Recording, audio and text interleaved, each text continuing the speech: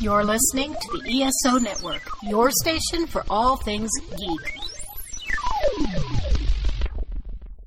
Hello. Please let me see your ticket stubs for the double-edged double bill. This week, Martin Scorsese presents Gangs of Shutter Island.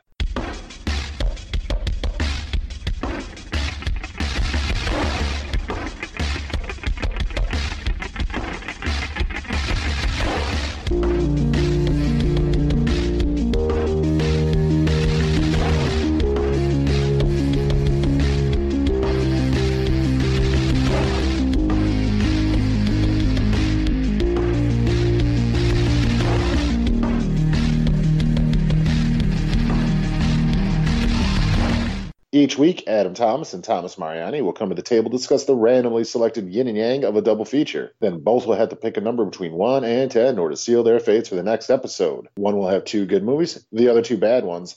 Let the chaos begin. I am Adam Thomas, and are you talking to me? Well, I am Thomas Mariani, and I am talking to you because I am a duly appointed federal marshal, and I want to know what happened to my partner. What happened? So you sound like Joe Quimby. Mayor You better tell me what happened to him, Bo Quimby. As you could tell from our great banter here at the beginning, we have a new episode of the Double-Edged Double Bill, where at the end of our previous episode, we picked a good and a bad feature related to a topic that we are doing. Usually it's related to something that's current and in the realm of film, and obviously a big current thing. The day after, actually, we're releasing this particular episode, The Irishman, a Martin Scorsese movie, is dropping on Netflix, which is weird to say, given how much that dude loves film in general, that he's willingly letting Netflix kind of dump his movie briefly into theaters and then out onto a streaming platform. The new Martin Scorsese movie, starring De Niro, Pacino, and Pesci, is going very, very limited release and then streaming. That is fucking insane. That entire sentence I just said sounds like a made-up alternate reality. That's true, because I think it's interesting since Martin Scorsese, obviously, one of the preliminary directors still around, one of the few guys from like that new age of Hollywood from like the 70s, which if you don't know, in the 70s after the studio systems kind of collapsed, a bunch of directors came in and sort of evolved what the idea of modern Hollywood cinema would be at that time. People like Francis Ford Coppola, or later on Spielberg and George Lucas, and Martin Scorsese just kind of came in and made these sort of more grounded examples of film that after the 60s had a deluge of like really bad big studio pictures that nobody cared about. People were more interested in this grime and realism, and obviously Scorsese was a big example of that. And I think he's one of the few people from that time that is still consistently making very good films, at the very least. Yeah, out of all those guys, he's at least got the least amount of duds, I would say, in his filmography, especially in his later years. Spielberg's sort of kind of like, crapping shit out. And George Lucas, well. He's not making movies anymore, honestly. Well, that's probably for the best. And Coppola occasionally makes movies, but they're just like random things that nobody sees. Yeah, which is completely odd to me that, much like the sentence I said earlier, that Francis Ford Coppola movies just completely fly under the radar. I mean, I get that now because, like, despite how big he was in the 70s, like, after American Zoetrope kind of, like, fell under with The One from the Heart, he was making a lot of movies that were either, like, surprising successes or completely fell under the radar and no one cared. Like, that's been consistent for him for a couple of decades at this point. That's just crazy, though. I mean, the guy created, masterpieces. Well, we should definitely do a Francis Ford Coppola episode in the future, but that's not the discussion for now, because we're what if I decided it is? What if I decide that all right, is what 2 films are we doing then for Francis Ford Coppola? We will do The Godfather. Okay, yeah, a pretty good one, yeah. And The Godfather 3. Oh, man, I feel like there's something missing in between. Right. Well, but to get back to Scorsese, Adam, when was the first time you watched a Scorsese movie? Do you remember what Scorsese movie you watched first? And where was the first time you kind of became aware of him as a director? I believe the first Scorsese movie I saw was Goodfellas, just because my dad really, really loved that movie. And, again, another movie that he let me watch way, way too young. But because my dad was such a huge fan of it and knew who Scorsese was and, really liked Taxi Driver and Mean Streets, so I was aware of Martin Scorsese as a director basically right off the bat from Goodfellas on. Casino, I'd say it was probably when I really noticed his style and things like that in relation to Goodfellas. Because then it might have been pre-Casino, but definitely after Casino is when I first saw Mean Streets. but I think Taxi Driver might have been in between the two. Yeah, like I said, ever since I first saw Goodfellas, like I just absolutely loved it. And I want to say Goodfellas might be the reason that I became such a big movie fan, as in how it's shot and who directed it and everything like that. Before it was just mindless entertainment. I think Goodfellas is the first movie that really made me sort of appreciate the craft of movie making. Yeah, I would say the first one I saw was Goodfellas too, though that was much more intentional from my father, given, if you couldn't tell from my very Italian-sounding last name, he was a big Scorsese fan, and he introduced me to Scorsese as a person. I think especially because we had watched the Godfather movies, the first two, and he never did tell me about Godfather 3. I found out about that on my own. That was something he just wanted to shield from me as a child. Oh, that's a good dad. That is a good dad. I was just like, I didn't know there's a third one. No son of mine will watch the Godfather 3. Here's a third Godfather movie? No! It's like I imagine our generation treats the Star Wars prequels. Just in some way, they're just like, there were 3 other ones. Like, no. I could say absolutely no. Not in my house. You get out of here if you watch Jar Jar Binks.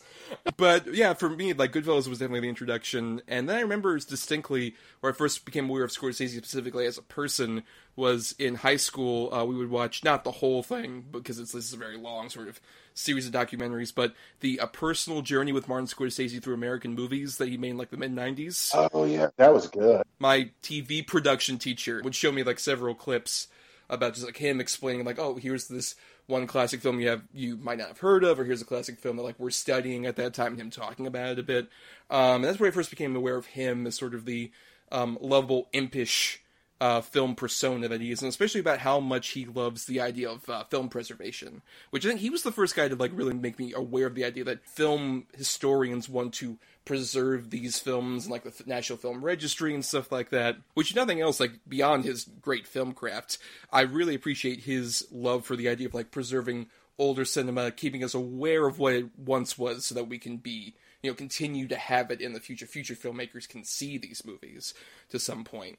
I really respect that part of his devotion to the medium as well. No, absolutely. And I think I'm right along there with you that was the first time that I really became aware of any kind of movement like that to save, old celluloid and things like that. And, maybe get it in the Library of Congress or wherever they want to get it. I absolutely do think it was probably the same documentary series too. And yeah, I mean, he infinitely has my respect, like you just said, not only for being one of the greatest directors of my generations, or since I've been alive, or however you want to call it, but for his love and respect of the medium as a whole.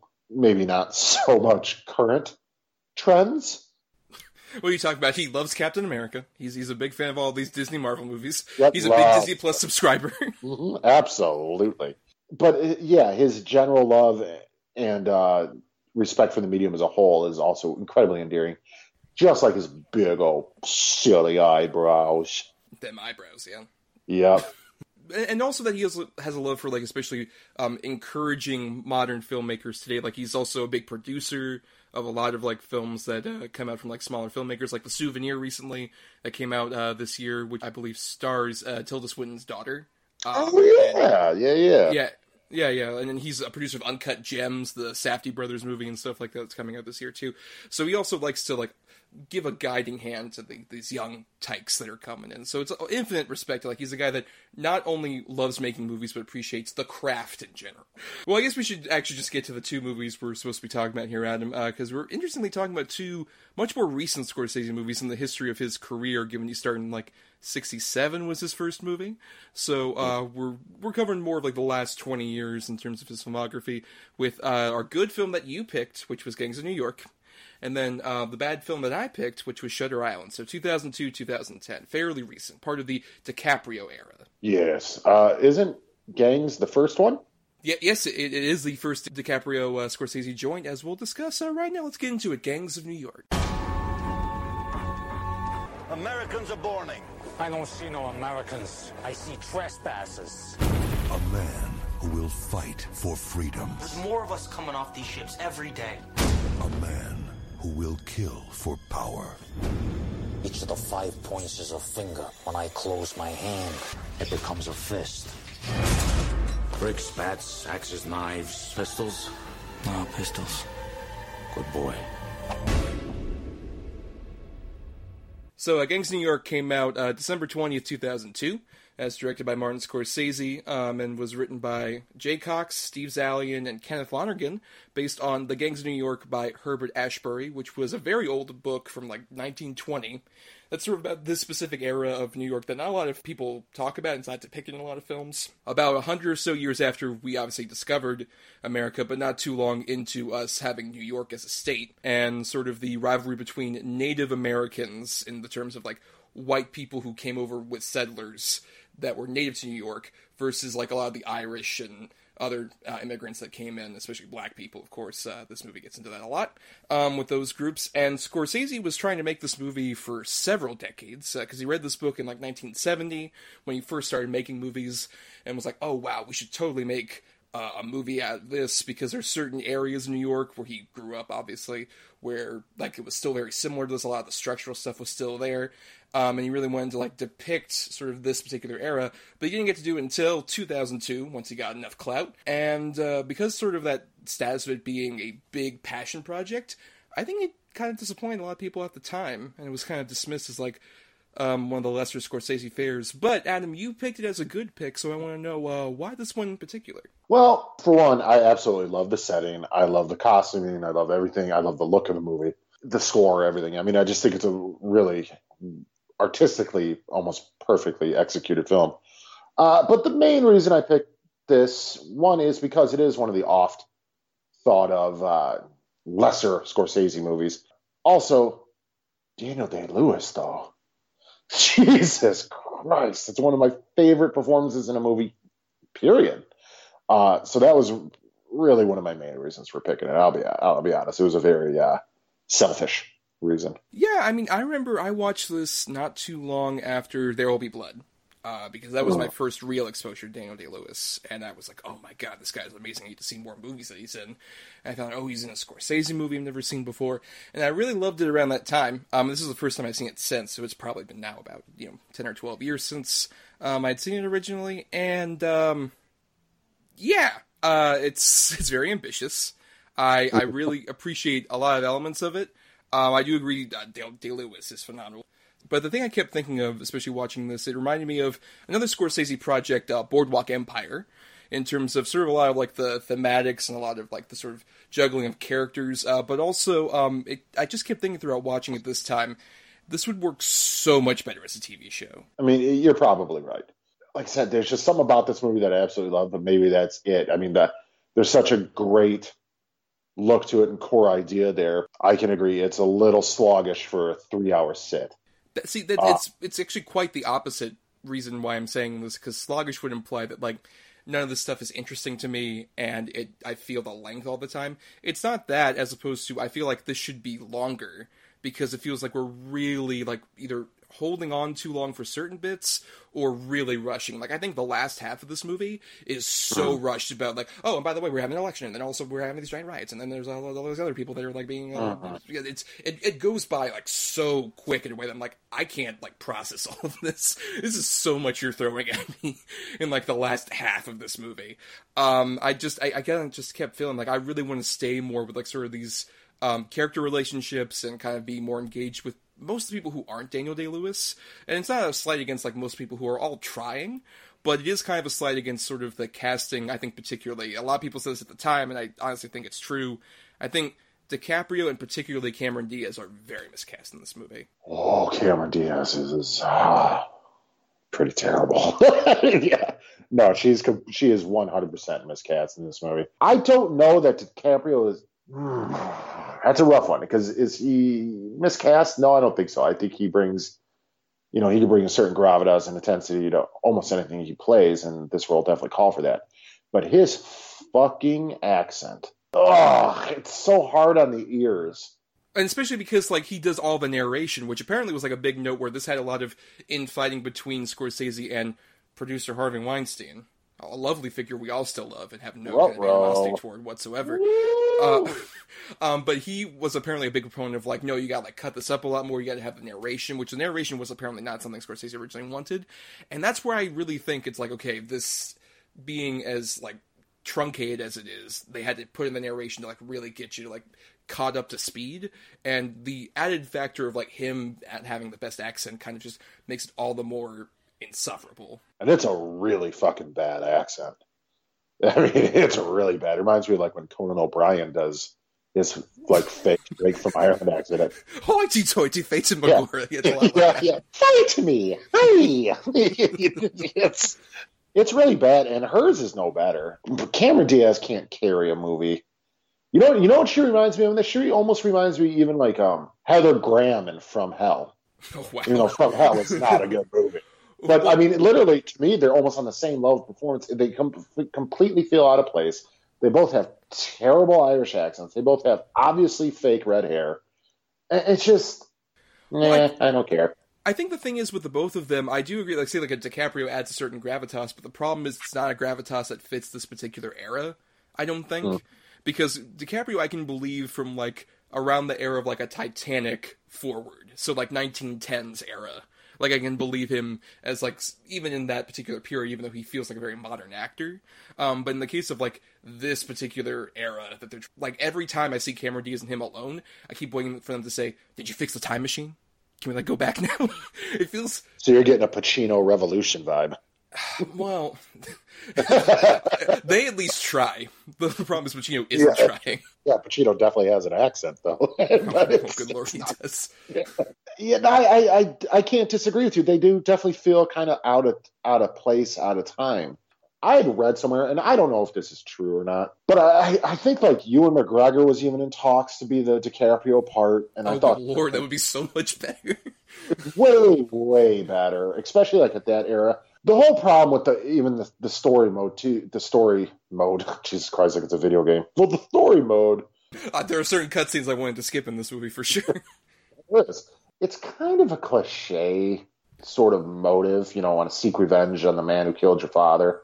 And become, like, his protege and all his other stuff. Yeah. I'm not against that in theory, but I also feel like that relationship, as a result of how big and expansive the story is, feels very truncated. Like, I don't quite believe that Daniel Day-Lewis at a certain point is just like, you're like a son to me. I really love you so much. He's like, do you? Yeah, how long have you known this guy? It feels like he's only been here like a week. Brendan Gleeson, though. Oh, no, like, that's the thing is, I think a lot of the supporting cast, like, really works for that period. Like, him, obviously Day-Lewis, who we'll talk about more, but even, like, John C. Reilly, I think, really fits in that period. Neeson works. I will say, like, the opening bit, I think, is where the movie hits, like, a perfect zenith, and almost it keeps trying to get back to that level and never quite does.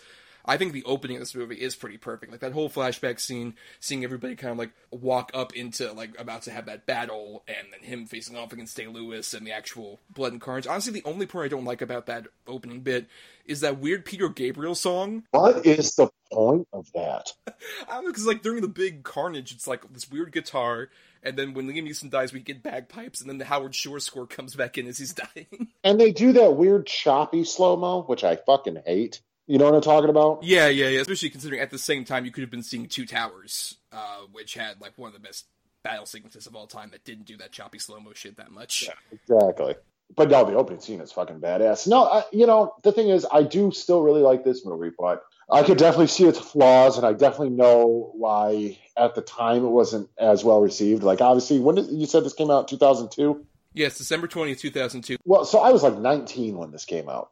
I mean, it was right up my alley. It's bloody, it's, violent, great acting, the Irish heritage, all that stuff. It's really there. So I've always had a soft spot for it. I watched it a couple years ago. I'm like, I can kind of see the cracks in it. But man, the fucking Daniel Day-Lewis, though. And then watching it for this, I'm like, yeah, Daniel Day-Lewis. It's a pretty set.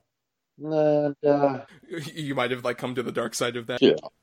I would say though, not just with Day-Lewis, but also with just like the clear ambition here makes me definitely still at least appreciate and respect this movie a lot for the fact of like the whole 5 points like set that they built. That is an actual like almost like mile of set built in like Rome, Italy in a studio, and it looks gorgeously filthy. Oh yeah, it's fantastic. That's a big thing I really appreciate about the movie is like it does not shy away from the filth, and it does really like sort of revel in it. in that way, where you see people just like going around covered in mud or just like dying horribly and like having their blood mixed with mud and shit like that. Apologies for my maybe inaccurate history. This is going on right around the same time as like the Old West is like not thriving, but kind of like almost on its way out, right? On the opposite coast. Yeah. So it's pretty much, this is like the Eastern equivalent of a Western at the time, which is like, I really appreciate just, that's something we just don't get in terms of like historical depictions especially, and it's so interesting to see it from this perspective and see this fully realized world all around these people, and even just like you get the sense of like, oh, here's John C. Reilly coming in and he's showing these people a tour, but it's a whole thing of like trying to show kind of a respect, even like with Daniel Day-Lewis, how he has a sort of respect for Liam Neeson even though he kills him at the same time.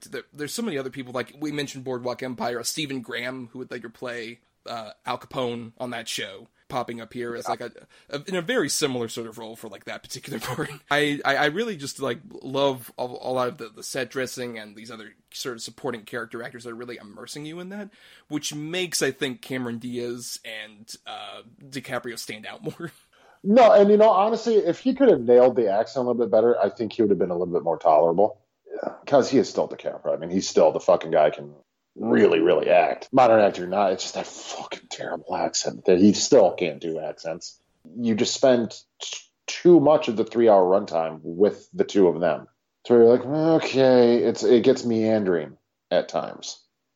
Right, especially when they share so many scenes with Day-Lewis. I mean, he's just fucking chewing every bit of scenery he's in, even when he's not saying a word. Just by his posture and everything else. To the point where he's chewing so much scenery, you can see nibble marks on Diaz and DiCaprio. Yeah. Clearly between takes, he was just getting nibbled. I'm an American born. Take a bite. I'm sorry, I thought you was cardboard. Whoopsie daisy. Whoopsie daisy. That's so great. Okay, we gotta talk about. All right, I want you to go ahead and just start talking about Day-Lewis. Just go off on like what you love so much about this performance, because it is admittingly phenomenal. Let's put it this way: one of my favorite movies is Last of the Mohicans, which Daniel Day-Lewis in Last of the Mohicans is fucking phenomenal. He's gorgeous and long-haired and just can speak the language and steely-eyed, and he's the hero, and you're like, oh yeah, this guy looks like the fucking hero. Then you go to this movie, and he's hunched. He's got that horrible, matted down, greasy hair, this giant fucking handlebar mustache, the eye with the glass eye that's an American eagle, which is so cool, by the way. All the scars, and his wardrobe with the fucking top hat, and just the way he carries himself in the whole fucking thing, where he's the most dangerous man there because he's a believer. He believes in this fucking idea of his that, the Native Americans, which is so fucking just wild that he even calls it that because it's so far from the truth, but that they should run everything, and that, the blacks and the Irish and the Chinese and all that have no place in his America and his New York. And he'll violently and horribly defend that idea, and he's constant crave for power, and the way he manipulates everyone. Never once did I look at this performance and go, oh, that's the guy who played Hawkeye. Never. He completely disappears into this role, like he does most every role he's in. He's fucking terrifying, but he's so charming at the same time. I can't. It's one of those that when I first saw it, I'm like, oh God, this is why he's fucking, when people talk about him, they're like, oh yeah, but Daniel Day-Lewis, shit. Like modern actors now, even some of the greats will talk about Daniel Day-Lewis, who some of them are even older than him, with such great respect and admiration because he's that fucking good. And like I said, watch My Left Foot, Last Mohicans, and Gangs of New York, and tell me that's the same guy. But no, I completely agree about him in particular. He's really the glue that keeps the movie together, which is kind of a problem when it's not, say, your main character in the movie necessarily, when it's a prominent supporting player. But I do agree that he is worth watching the movie for, especially considering watching it this time. I noticed a lot more sort of like his Djangoism was a lot more interesting, considering like certain modern arguments from quote unquote natives of our country, and about immigrants especially. I found that a lot more interesting. It's just like, oh, this is kind of cycling from a lot of old past sins that we kind of breed to this day, and that's something obviously Scorsese's kind of going for. I do also love the irony of how much he hates Lincoln, given about 10 years later he would play Lincoln. And also expertly play Lincoln. Oh, of course, yes, but even the bit where, like, he throws the knife at the Lincoln poster. Just like, that's pretty interesting. Terminology he would use. I mean, even that scene, go ahead, go off to war, die for your Blackie brothers. And you're like, Jesus Christ, man, this fucking guy is walking up to anyone in this town, be it the mayor, the sheriff, whatever, does not give a fuck, dude. He owns the 5 points without question. And I do agree also that, like, especially the accent, which apparently is like this sort of lost American accent that exists around this time. That only exists now in the way that, like, they were able to find any examples of through, like, political cartoons, like, parodying it, and also just, like, sort of direct transcriptions from people who spoke this particular way. I just love also that is, like, thriving in his voice. It's this weird sort of, like, combination of a Brooklyn accent and an English accent kind of melding together in this weird way. But yeah, you just, like, have so much tension for any time that he's around any of these other characters, like, especially the sort of the knife-throwing scene with Cameron Diaz and the whoopsie-daisy thing, which is great, where he's a fully realized sort of, like, almost cartoonish character. Like, technically, if you, like, drew him out, he would look like a Tim Burton sketch of, like, a human with the giant top hat and shit. Yeah, real lanky and like one fucked up eye. Yeah, totally. Or even like a Leica movie. like the Box Trolls or something. That's true. Like, you stepped out of the Box Trolls. Yeah. To a certain extent, yes. But at the same time, he just carries this menace that you wouldn't really quite expect from a guy of that particular stature. Like, when he confronts Brendan Gleeson, who's just trying to be like, oh, we're going to solve this the democratic way. We're going to speak eye to eye with each other. And he just fucking hacks him with that goddamn meat cleaver. It really just, like, it shows that, like, you can't underestimate somebody who might look, like, lanky or frail or anything like that. No, like, even when he gets shot, just the guttural, like, anger yell afterwards, and when he does the guy who shot him. I mean, like I said, he's skinny, he's lanky, he's older now, he's gross looking, like, he's just kind of looks feeble, but there's no question he's the most dangerous man there, and he's absolutely terrifying. Like I said, he's intimidating as fuck. And thank God Bill the Butcher's not the lead character of the movie. Could you imagine how terrifying this movie would be? No, I do agree with that, but also at the same time, I would love if either DiCaprio was a stronger character, or maybe, I don't know, you gave him more of a voice to some of these minorities who he's butchering to a certain degree. I definitely agree. Yeah, because, like, that's also a big thing watching this, which is, like, the only sort of prominent black character you have at all is Lewis Gilbert, who is very much like quite frankly, a token black person in this movie, where, like, Henry Thomas and DiCaprio are just like, yeah, we're gonna really speak up for you black people, right? He's like, yeah, you are. Yeah, no, he literally just stands in the background and goes, several times. Which I get, it's also an issue of, like, you have so many characters, but also that's another reason why I think this would work so well as a TV show, is that you could also have, that's a whole sort of subplot sect of this part that you don't get to in the movie, that I'd love to see on, like, an expanded television show. It could almost be like the older equivalent of, like, Michael K. Williams' character on Boardwalk Empire, which is my favorite part of that show.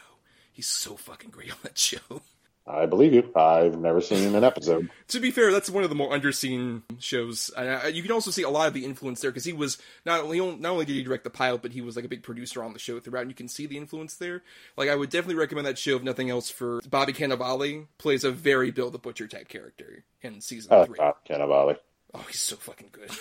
That was where I discovered how great an actor he was in that season 3. Mm-hmm. I'm like, oh my god, you're so amazing. I'll follow you to hell and back. And he's in The Irishman now.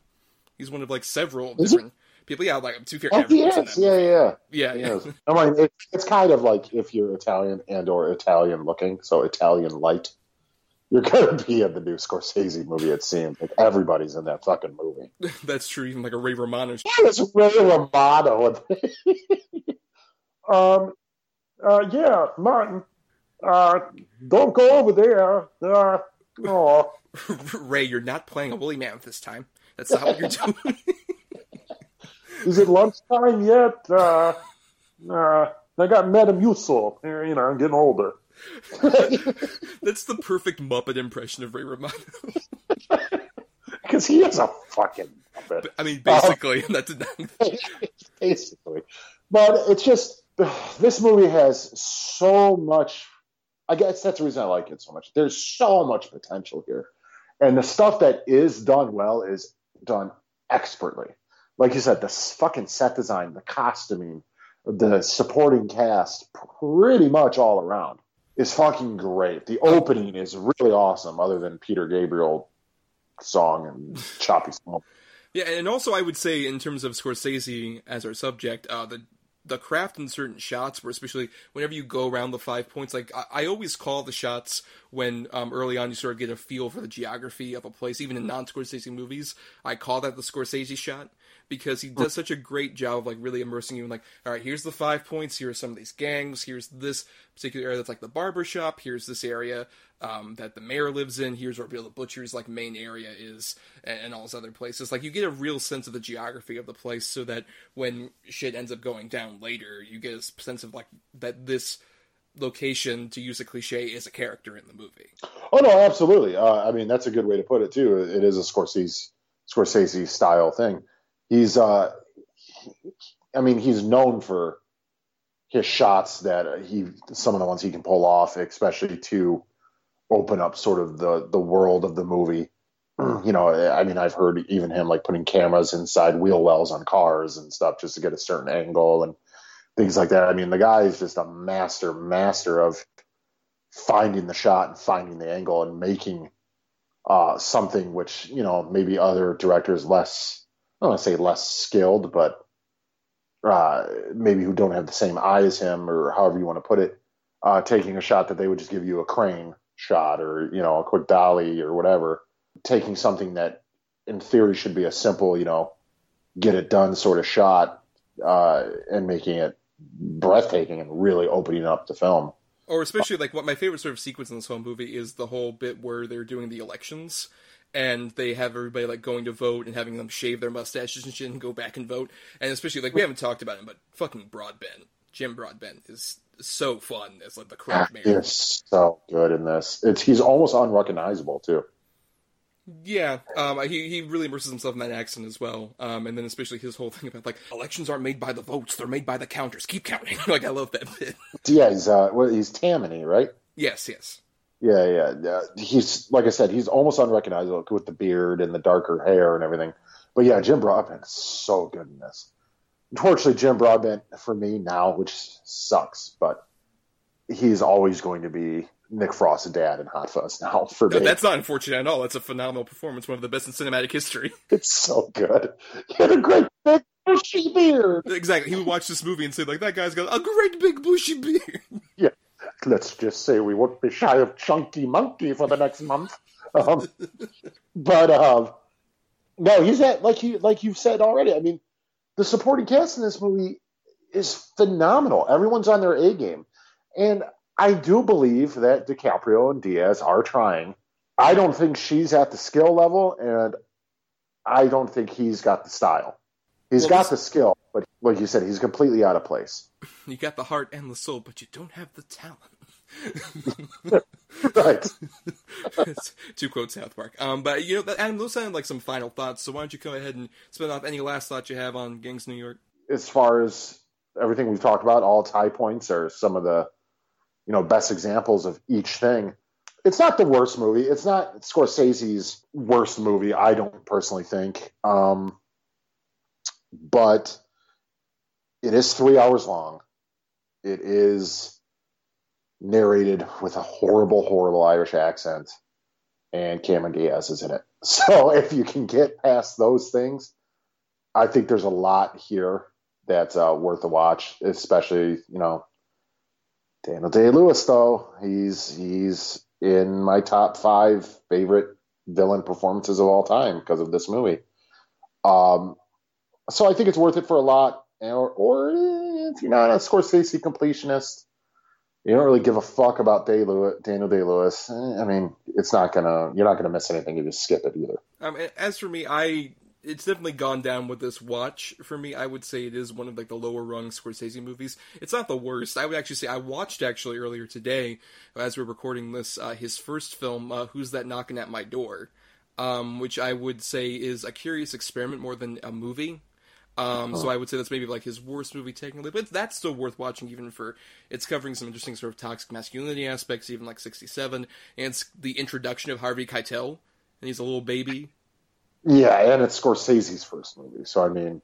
Yeah, and it's currently on Netflix as we're recording and putting this out here. Yes, it is on Netflix now if you're curious to see it. But I will say, with Gangs of New York, still the fact that this is a lower-tier Scorsese movie is saying a lot about Scorsese's career. That the guy always has been quite ambitious, even when he was younger. The fact that he wanted to make this at such a young age proves that he always had like a big, starry-eyed ambition. I think in this case it might have been a bit more than he could chew, to a certain extent, but you can't deny Day-Lewis and the production design and the art design and all this other stuff. If nothing else, I think it's a real testament to, like, I would love to see somebody take this and turn it into a TV series. Maybe the Peaky Blinders guys, I think, could do a really good job with it. Sort of like, right, have Scorsese be involved as a producer, maybe have him direct the pilot, kind of like a Boardwalk Empire. Just, I think you could do a lot with this premise. It's not a complete waste by any stretch. It's definitely got so much running through it that I would say, especially if you really like Scorsese, it's important to watch this even if it is one of his lesser movies, just to show even that lower tier Scorsese, he is trying for so much and delivering, I'd say, at a 60-40 rate with this. Yeah, I think that's fair. And now, before we get to our next movie, let's go ahead and spotlight an ESO show that you could listen to and queue up right after our podcast. We are the Cigar Nerds, bringing nerdy sophistication and geeky indulgence on all topics, including movies, video games, science, and pop culture news, all from the Nerd Cave Cigar Lounge. Find us on iTunes, Stitchers, Google Play, and wherever fine podcasts are found, including ESONetwork.com and CigarNerdPodcast.com. So fire up a cigar, it's time to get nerdy. All right, and now let's go ahead and get into our second feature, the one we advertise as our bad feature here. It is Shutter Island. Give you a briefing about the institution? All I know is it's a mental hospital for the criminally insane. So this prisoner escapes In the last 24 hours. It's as if she evaporated straight through the walls. I've built something valuable here. I'm not going to give up without a fight. Let me see your face. Let me see your damn face now!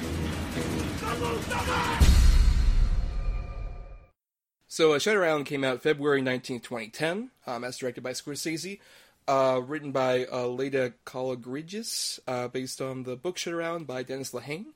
And I remember distinctly the reason why I picked this was because I saw this in the theater. At the time, it was the most profitable worldwide Martin Scorsese movie that has been surpassed since. Do you know by which movie, Adam?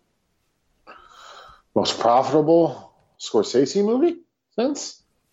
Well, it's overall in his career, too. Well, hell. I don't know, man. The Stones one? Wolf of Wall Street. Oh, of course. Of course. That was a big fucking movie. Yeah. But this one is nothing to slight at with $295 million as its gross. And I remember seeing this in the theater because, as you guys will have heard by that trailer clip I put in here, this movie was advertised very much as a horror movie, which Scorsese hadn't done before, really. The closest you could probably say is like a Cape Fear, which kind of feels like a bit more horror-driven, but it's arguably a thriller at the same time. But he's always kind of dabbled in that to some extent in some of his other movies. And so I went into this with my father, and actually the whole family went to see this because we were like, oh, it's going to be a spooky movie in February when there's not a lot of those. And this movie is not quite a horror movie. It definitely dabbles in a lot of like horror aesthetics. It's more of like a Val Lewton style horror movie, I would argue, in terms of what it's aiming for. And I remember at the time being very disappointed in it based on the trailers, but this was also very important in sort of my history of liking movies, because this was sort of the movie that I ruminated on where I'm like, well, there's a lot of stuff that I like, but is the fault of the trailer, really?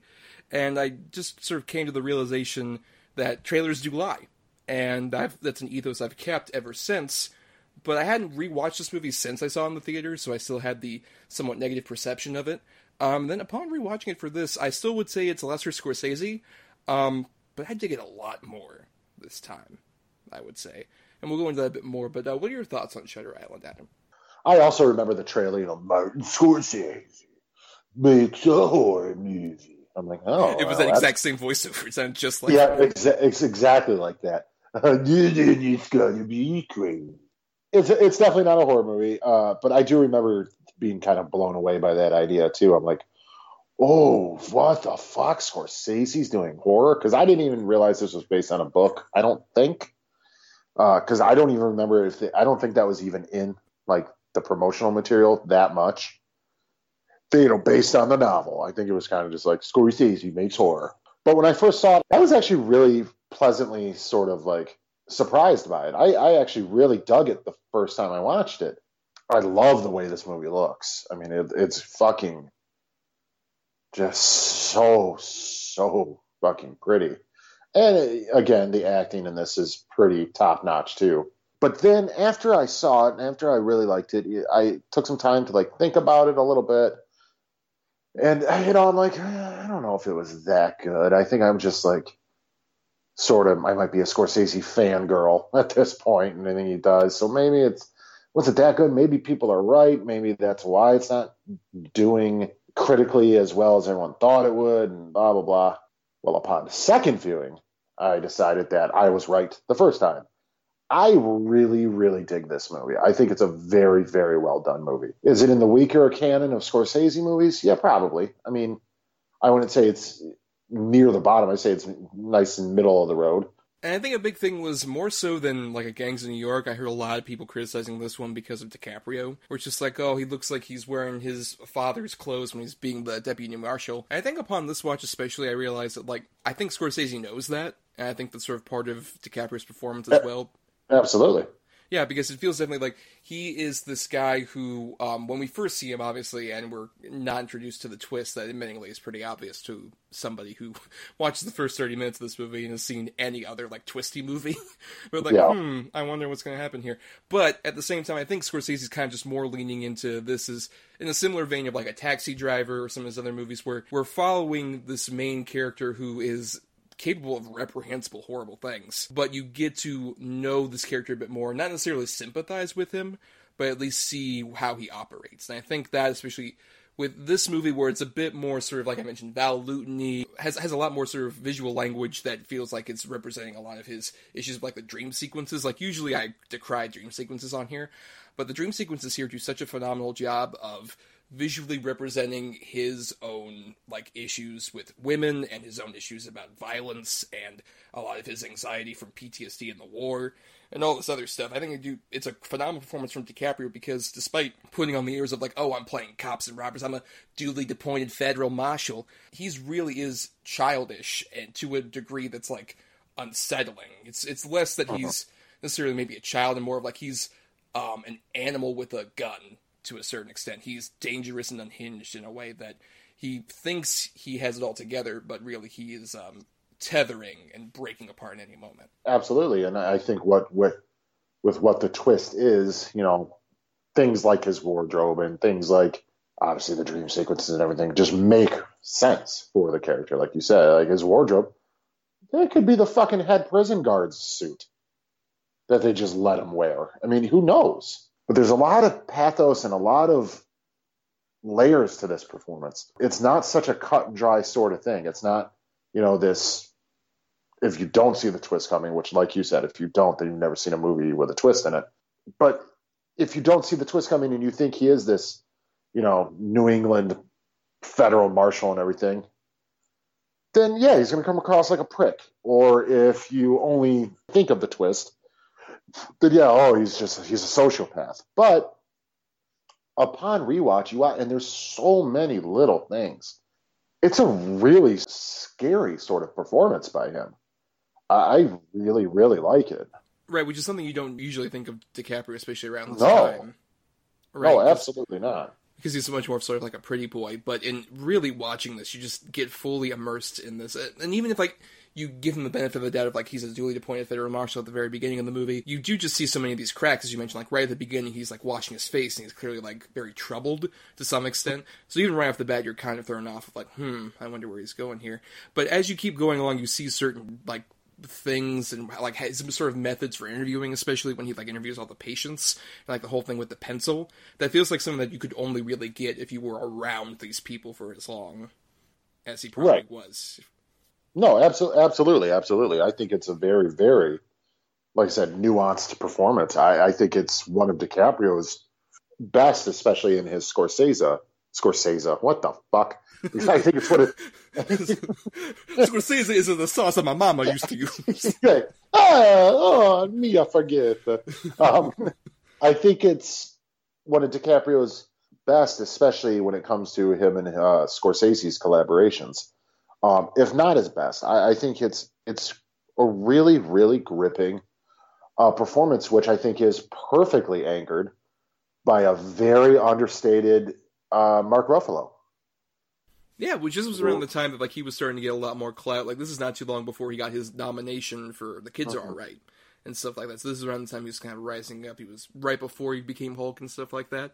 Yeah. And he actually got, I love the fact that he got this role by writing a fan letter to Scorsese, just saying like how much he loved fucking Martin Scorsese. Just like, all right, kid, I'll cast you in my picture. Come on, let's go. And I think an understated Mark Ruffalo is some of the best acting, not modern, but mainstream acting out there. Like this, and especially Foxcatcher. Yes. Oh God, he just breaks my heart, Foxcatcher. He's really, really fucking good. And it's also really, really nice to see a just paycheck performance from Ben Kingsley as well. Yeah, rewatching it this time especially, I've got so much more about Ben Kingsley, because both of them are playing these parts where it's like they want to play into like the role play thing, which admittingly, the sweatiest part of this movie is the whole idea of like, oh, we're playing this most elaborate role play possible, and how to try to break this guy's psychosis. Yeah, I mean, like some of the details of that are just like, so how did you get Mark Ruffalo to fall off that fucking cliff and then come back and shit like that? That's where it's a bit stretched. Like, that's a bit much. But the performances really work in terms of like these guys are walking that tightrope between, hey, we're trying to perform these roles, but also we're trying to examine this guy's psychosis and what he's doing.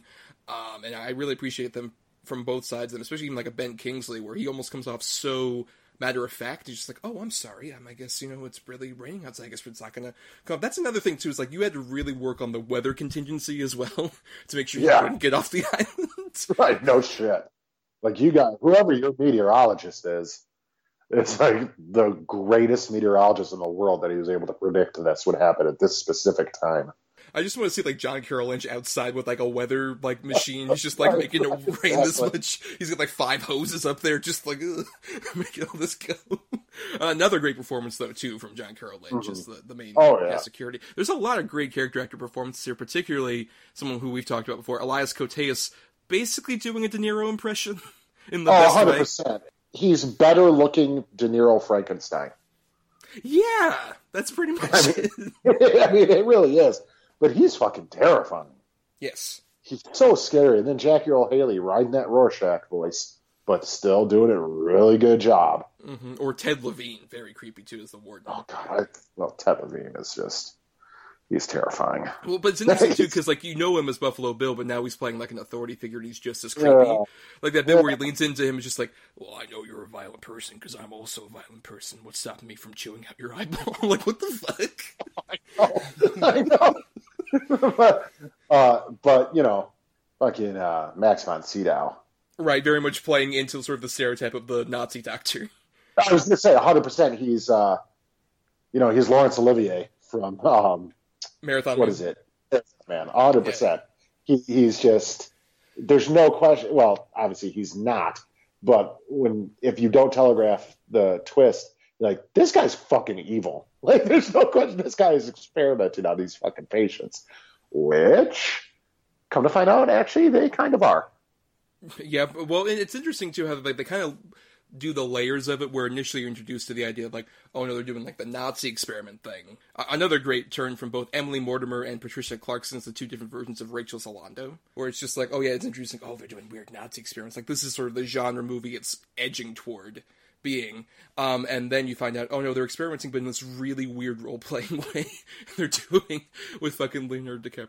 Now, it's very odd. Like, this is the weirdest LARP session ever. Like, this is just wild. You know what I mean? This is the most elaborate D&D game of all time. Exactly. Ben Kingsley rolled a 9. Now he has to pretend that the weather's happening this way. Haha! You got a negative 10,000 blow to sanity. It's I will say though, one of the scenes that still, like, every time I see it, well, it's what's like DiCaprio crying when he really cries is fucking. He's really good at it. Like, his whole face just just mangles and it gets wet. With the scene with the kids, Jesus Christ, man. And Michelle Williams, which that was something I remember at the time, sort of thinking like, oh man, this is sort of like a lesser role for Michelle Williams when I first saw it. She's really good in it. Well, no, especially upon rewatching it, I realized so many more of the nuances that show up that she has been horribly abused by DiCaprio in the past, and this is the really sad, tragic way she thinks she can like get out of it. Basically, given his violent tendencies and stuff, like they give you a lot of hints that like he is probably not well enough to have like a stable relationship in a family situation like this. Oh no, and he's clearly cheating on her, and he's like beating her, drink her, and oh no, yeah, he's a total piece of shit. But that being said, not that I don't feel sympathy for her character, but murdering your children is probably not the best way to maybe get out of it. Well, I don't think the film was pro killing children in that way. Well, then I completely took the wrong message from this movie. So, Martin, what'd you want to do with this movie? Killing kids is fun. Yeah, I just want to show, that sometimes you just got to kill kids. Kids get in the way, and you want to break up with your lover, and you drown some babies. By the way, have you met my 9-year-old daughter? Shut up, you.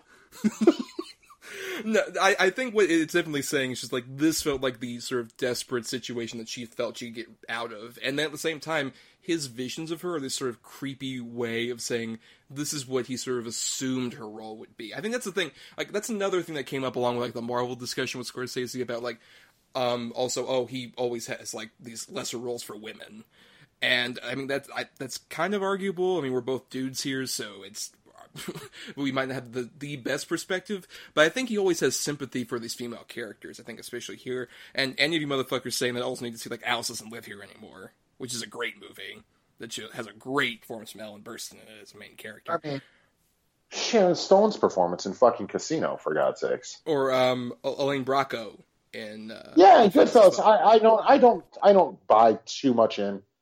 I think he doesn't have as many meaty roles for females as far as, it's usually always male-dominated cast. But I do think that most of the female roles he does have are very, very important and meaty, sort of parts. I don't buy too far into he doesn't give, female actors a lot to do. I don't think that's true. No, they tend to be more supporting characters overall if you look at his whole filmography, but they're not unimportant roles, like especially Michelle Williams here, where you get so much of like what DiCaprio thought of her, and versus like when you see the actual thing that happened, and her actual just like desperation to try and get out of the situation and all this other stuff. I think there's so much there, and such a really beautifully tragic role for her as well, and then you really feel it when like he shoots her in the stomach during that flashback and all this other stuff. Yeah. They do, and even like as much as say the CG doesn't necessarily work that much when she turns into ash, that whole sequence where like he goes into their house in the like weird dream sequence and everything's like starting to burn on fire and stuff like that. Yeah. That's such a great way of showing off that like he had this idea of domesticity and bliss when really everything was falling apart. He just wasn't cognizant enough to realize it. That's something that he loves doing, is really examining masculinity and how much of that often is just like this sort of ego boost that makes you completely lose track of what's really happening in your life and how it's just crumbling around you when you don't even want to acknowledge it. No, yeah, it's I don't even know that it's the case that Teddy didn't realize it was happening. I just don't think he really gave a fuck until it was too late. He was too concerned with drinking and screwing around and everything. And it's almost like these nightmares that he's having and everything are, his realization then what was happening and things like that. It's all right. Let's just talk about the accent. I've been trying to tiptoe around it because I spent most of my diatribe on the last movie about the accent. But to fucking DiCaprio, can he do a convincing accent, honestly, other than his normal voice? I mean, really? I'm thinking. Because no is the answer. I mean, this and the Departed accent is pretty much the same. I'd argue The Departed is probably one of his more well done, but he can't do an accent to save his life. And God bless him for keep trying. But like even The Aviator, what? this is just like just stop making him do accents. So would you say then that he's the lesser sort of lead? Do you not like him usually in Scorsese movies as a lead? Well, I really. It's not that I don't like him. I think he is 9/10 great anytime he has to use an accent. It's that the fucking accent almost takes me out of it every time, especially when he's going against other capable actors who are really pulling it off. It just sticks out like a sore thumb. But like, I mean, Wolf of Wall Street, he's fantastic in. Right, and he's not really doing an accent there. He's, right. He's putting more of his energy into like the physical comedy, which is phenomenal in that movie. Oh, he's phenomenal. No, it's because he's really good in this. He is really, really, really good. Like I said, it's probably my favorite Scorsese DiCaprio performance. If he wasn't so good of an actor, then I couldn't handle it, the bad accent. But he's really good, so I can almost give the accent a pass because everything else he's doing is top notch. Well, and I think what really works here is the fact that because of his character, that accent becomes so much more of an act, even though it is technically his real accent as the character.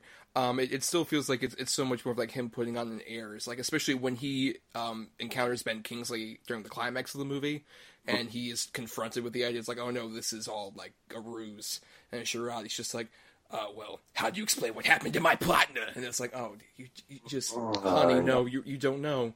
You don't know what's going down. It feels more like it's defense mechanism at that point. It's even breaking down a bit more. He's becoming more and more sort of like a child, realizing that like playtime's over to a certain extent.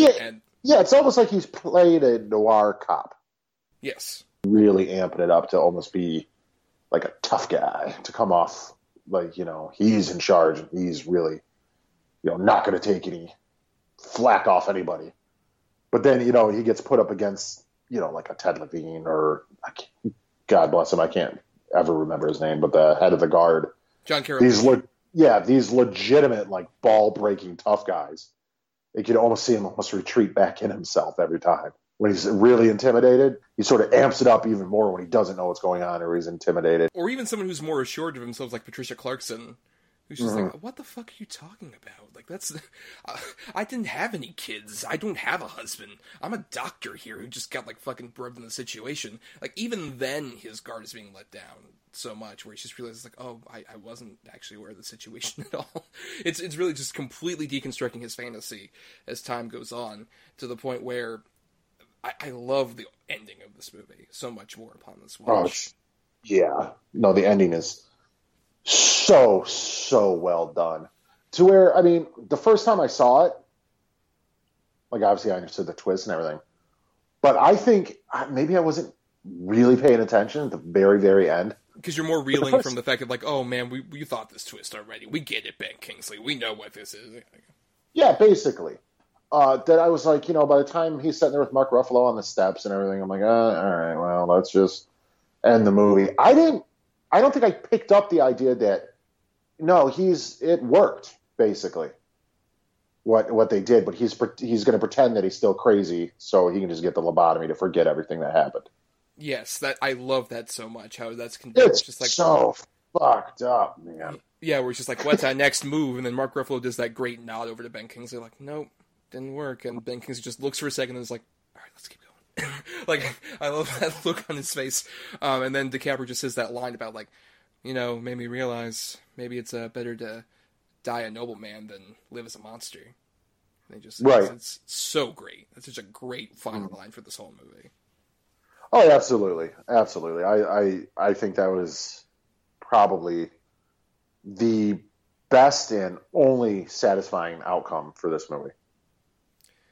Yeah, and it's a really fucked up, sad, unsettling it's terrible, but the whole movie really is. No, it really is. Yeah, it plays on a lot of sort of like these horror sort of tropes, but in a way that feels more distinctive of like, oh, this is this man completely breaking down what he thought he was and realizing who he really is as a person. I really dug that. But that's the weird thing, is this double feature is one of the rare times where I rewatch movies I've seen before, and the good feature I felt less about than I did the first time, and the bad feature I feel better about than I did the last. Completely shifted perspectives. Yeah, I am right on board. I 100% agree with you. Yeah, and I guess it's just the power of Scorsese's direction. So let's get, I guess, into final thoughts then, Adam. Your final thoughts on Shutter Island. I think this movie sort of gets an unfair shake. Even like other people I told that these were the movies that we were doing, you know, they think, oh, Shutter Island. I'm like, wait, I mean, did you even give it a fair chance, or were you just biting into what everybody was saying at the time?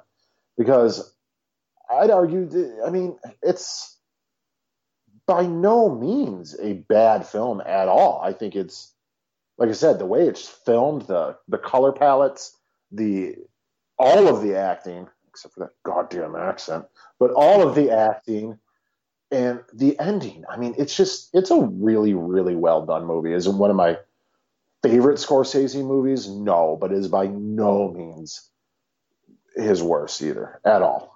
I think this is a very, very well done movie. Yeah, I would definitely agree with that. Overall, as I said, this is the Scorsese movie where I really grew to appreciate it more on the second watch. There's still some sweaty kind of stuff with the premise, with the whole role-playing thing. It's just like, okay, it's a bit of a stretch, but at the same time, you're still engaged in what the characters are doing. You're still really following this whole story, and the tragedy of it really sinks in upon the second time when you're not as focused on like, oh, what's the twist going to be? It's pretty obvious, Marty. It's like, no, he knows that.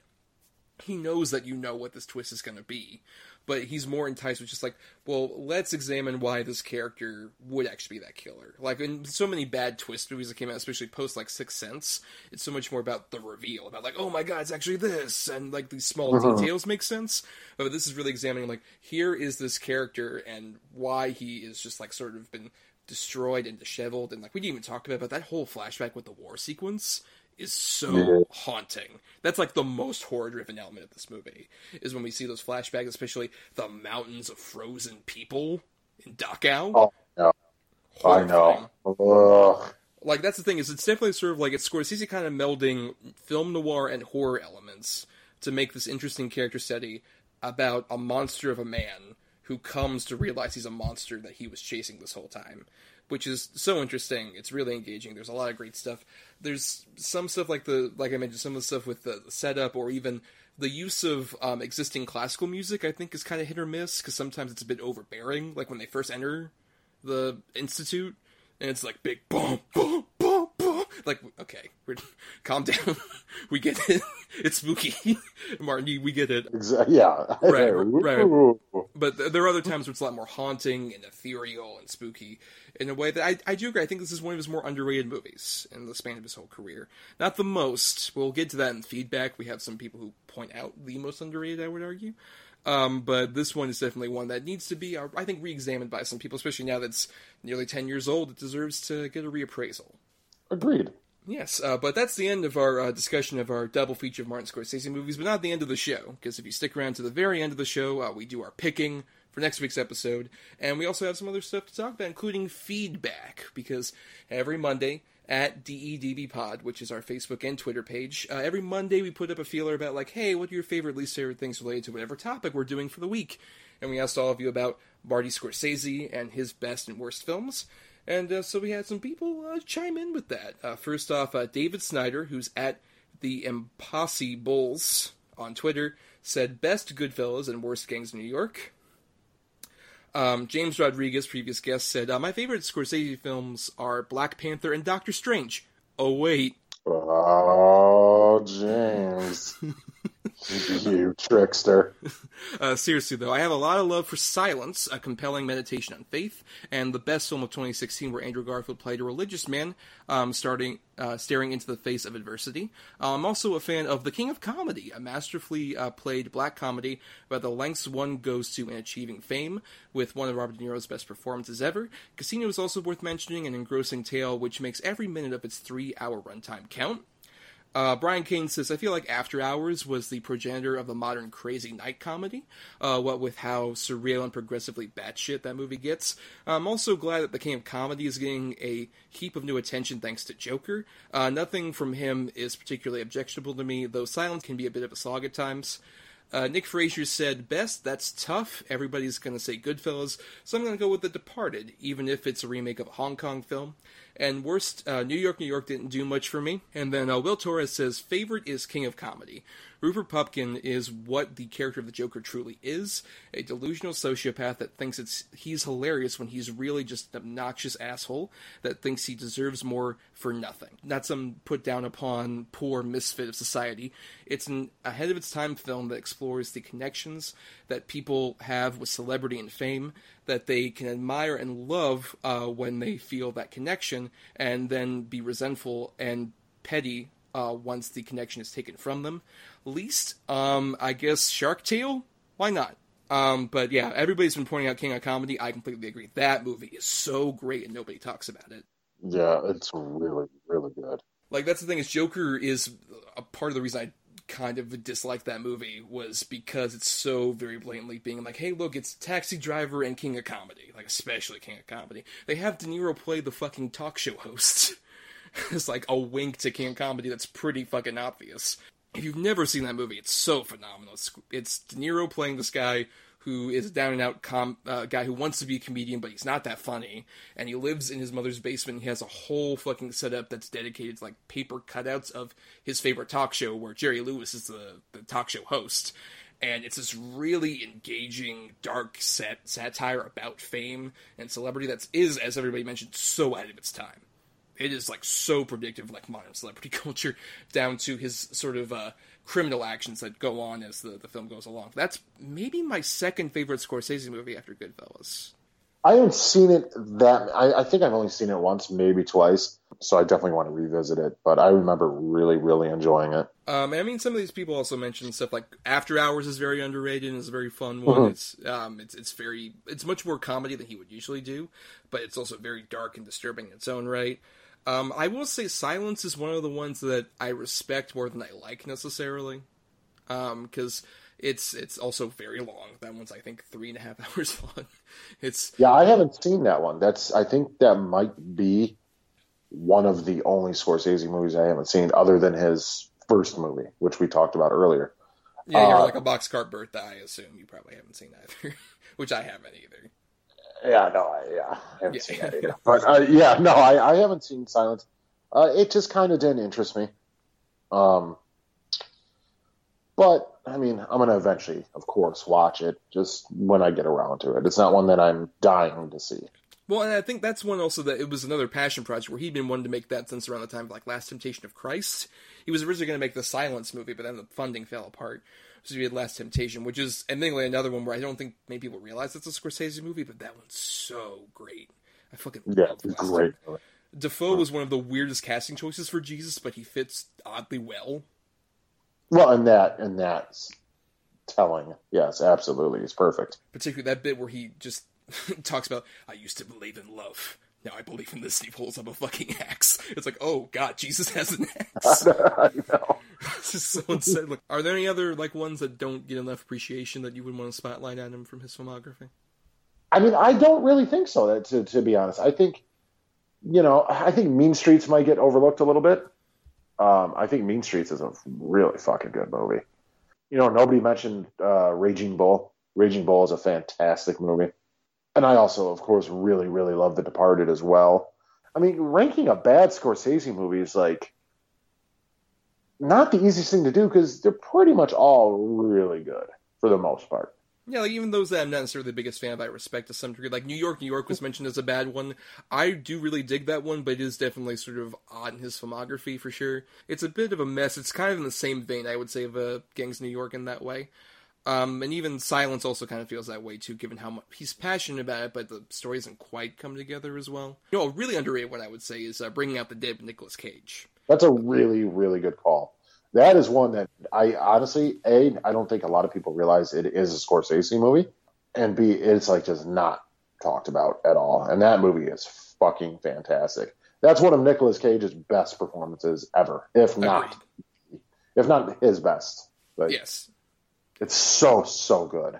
Yeah, especially with it's playing so much on like the Scorsese thing of, it's kind of like a weird combination of like After Hours and Taxi Driver, where it's like, one giant crazy night, but it's really just the last of many nights where this particular ambulance driver is just like on the edge of complete insanity because of insomnia.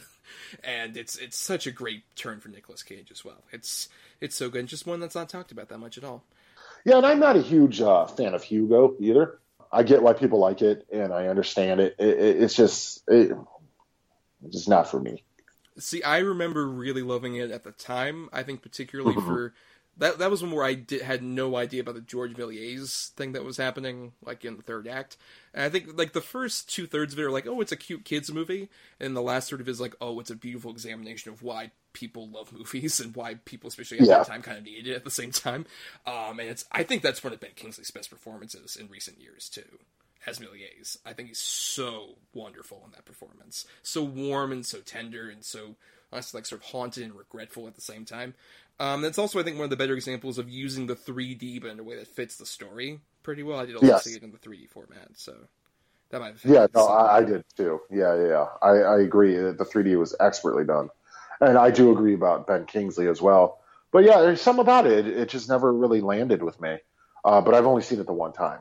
So, I mean, that might be one worth revisiting at some point. Maybe my kid gets a little older. And we talked about Cape Fear, me and you. I think Cape Fear is 3/4 of an excellent movie. I think it sort of slogs at the end, gets a little out there, but I think Nolte and De Niro just turn in fantastic performances in that movie. Yeah, it doesn't help also that I saw that after seeing the Simpsons Cape Fear episode. Which just completely fucking skewers that movie. Yeah, it does. One of the best episodes of that goddamn show. But yeah, so thank you for all that feedback, and we also want to thank some other people here, like Chris Oliver for the intro and outro music used for our show. You can listen to more of his music at chrisoliver.bandcamp.com. Thanks to Stanley Scarda for the art that's used in our show as well, and you can find us on Twitter and Facebook at DEDBpod. That's where we post up those feelers and also just a few other random tidbits and things. And you can also email us at doubleedgedoublebill@gmail.com, or you can find my own individual Twitter account at Not The Who's Tommy, where I post random things. And I do some writing for both my blog, marianithomas.wordpress.com, and also truesuperherofans.com, where I do satirical superhero news for that last one, and for the other one I do movie reviews and stuff. Right now, as you're listening to this, I will have an early review up of Knives Out, which I saw in an early screening right before this. I haven't seen it yet when we're recording, but I'm sure that review is quite a thing. It has a lot of words, I can tell you that. And Adam, what about you? Have some little art stuff that you do, right? Yeah, it's facebook.com/ghoulishgourds. You know, I just started this year. I was painting, styrofoam pumpkins in any style, pop culture related for the most part that anybody would want, and selling them. But by the time this episode's out, I'll either already started or just about to start doing Christmas bulbs. They'll also, anything pop culture related, I can paint on them and ship them anywhere in the U.S. if you want to commission one, or I'll have some pre-made ones. And if you like one, you can buy one of those too. Everything's for sale. Everything's negotiable. And pretty much anything you want can be done. So you can either shoot me a message right on that page. You can either even shoot our podcast page a message. You can shoot my own personal Facebook message. You can reach out to Thomas or our podcast page on Twitter. Send us an email at doubleedgedoublebill@gmail. I have ghoulishgourds at Gmail. So get a hold of me and I'll do something for you. Yeah, and you'll definitely get a discount of some sort if you say, hey, I heard about this on the show. I don't know. I was thinking of upcharging. Oh, you listen to our show? $10 more. Yeah, I'm going to try a new tactic. See how it works. Yes, and if you want more upcharging content like this, you can subscribe to us on Apple Podcasts, YouTube, Spotify, Stitcher, and other podcasting platforms where we're absolutely free. The price is not negotiable because it's free and you don't need to pay anything. And you can also, if you're listening to us on ESO, maybe dig into the archives of our Podbean feed for all the older episodes we didn't get to post on the channel for that. And then also make sure to rate, review, or at least share us around to give the show more visibility. Yeah, it doesn't take a lot, guys. Go home and get your review box. Yes. But now, Adam, it's almost time to end the show, and before we do, we gotta pick our movies for next week. And I mentioned Knives Out earlier, which will be coming out not too long after this episode drops, but we decided we're gonna do a genre we haven't really technically covered before and do mystery films in honor of that whodunit. Oh, I mean, we've covered mystery films on the show, but no, as a specific topic, no. I mean, you could argue even Shutter Island was a mystery. But pretty easy to solve mystery. Well, yeah, if you ever seen a movie. Yeah, never as an actual topic, so this will be interesting. Picking bad mystery movies was kind of difficult, to be honest with you. Yes, because you had the two bad ones. You've assigned numbers between 1 and 10 for both of those. Yes. And I have the two good, and I've assigned numbers between 1 and 10 for both of those as well. And so now we'll each pick numbers between 1 and 10 in order to get closer to whichever one of those numbers we've assigned for the opposite person. And that gets us our good and bad feature for next time. So Adam, for my two good choices, number between 1 and 10. I'm not going to pick a number. It's a mystery. I have to deduce the number. Yes. I deduce the number 2. Just as I suspected, Watson. Number 2, yes. And for that, at number 1, actually, a movie I've briefly talked about on the show, but I'm very excited because I think it's a very underrated one, for particularly the lead actor here. It is Sidney Lumet's Death Trap, starring Christopher Reeve and Michael Caine. God, I don't even know if I've seen the whole movie. So that'll be fun. It's pretty great. Very excited to talk about it. What was your other one? At number 7, I had The Long Goodbye, the Robert Altman film, starring Elliot Gould. Yes. Yeah, that's a really good movie. Yes, but now, Adam, well, deduced, based on your nomenclature and based on your particular attitudes, I would deduce number 6. You've caught me red-handed, and I would have gotten away with it, too. At number 7, I am so sorry, Thomas. Can I just say it right now? If you want to quit after this, you're more than welcome. Holmes and Watson. Oh, no! Oh, God. Yeah, buddy. You monster. We just covered a good John C. Reilly movie. I know, I'm hitting hard with that one. Oh, I feel dirty. At number 1, I had Source Code with Jake Gyllenhaal. I like Source Code a bit. I think that movie has a trouble of, I think it would be a great movie if it ended 3 minutes earlier than it did. I kind of agree with you. That last 3 minutes really sort of ruined the whole movie for me. So, Holmes and Watson, my friend. Well, that's the real Death Trap compared to the good movie. Have you seen it yet? I deduced I haven't. I didn't want to. You're welcome. Well, we'll get into all of that deduction next time, but until then, do I look like a clown to you? Do I amuse you, Adam? Where's Karen? Wake up, Karen. I love Ray Liotta so much. Well, good night, everybody.